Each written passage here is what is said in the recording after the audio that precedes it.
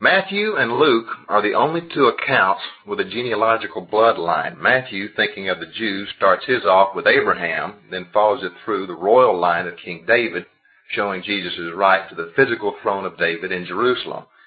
But in verse 17, Matthew makes a strange observation. Matthew noticed something peculiar after recording this genealogy and writes, quote, "So all the generations from Abraham to David are 14, and from David to the Babylonian exile, 14 generations, and from the Babylonian exile to the Christ, 14 generations." Matthew picked up on that neat little coincidence right off. To students of the Bible, the number 7 symbolized completeness. When God created the earth, on the seventh day, the creation was completed, and so forth.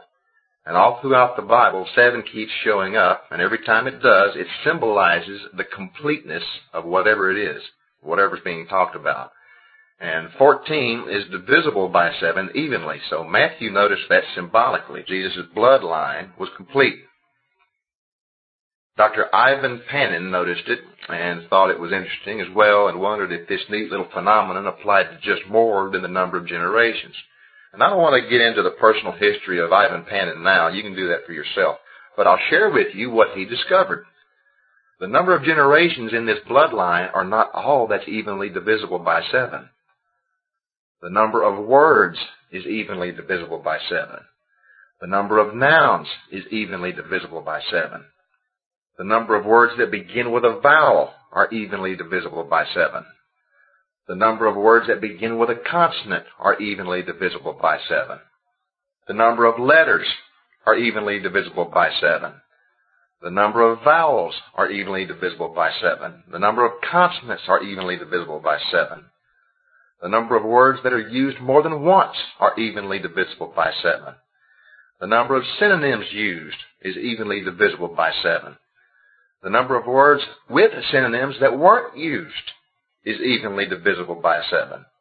The number of names is evenly divisible by 7. The number of male names is evenly divisible by 7. The number of female names is evenly divisible by 7. And there's more than that. It gets worse, folks. In the original Greek, each letter has a numerical value. To put it in our terms, A would equal 1, B would equal 2, C would equal 3, that kind of thing. When you add the numerical value of names, it's evenly divisible by 7. When you add the numerical value of words and sentences and the structure, it's insane. And there are supercomputers that have been trying to write a paragraph in Greek that meets these conditions, and they've been trying, I don't know how many times per second for the last 10 years or so, and they can't do it. So you might conclude that this is a phenomenon that can only be done once, right?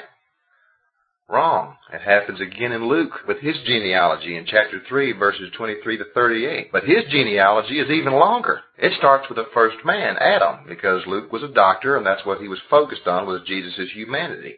So in his genealogy, he starts with the first man, Adam. And then going along the way, it takes a few detours. But it has the same phenomenon. And with all due respect to mathematicians who think they are the closest thing to God, I don't think Matthew and Luke knew they were doing this. If anyone tried to do it on purpose, I don't think it could be done. Computers can't do it. So what does this mean, other than the fact that Jesus' bloodline is complete? All this is, folks, is God's way of winking his eye at the reader, to let you know, even though he used Matthew and Luke to write their accounts down, the message was overseen by God himself.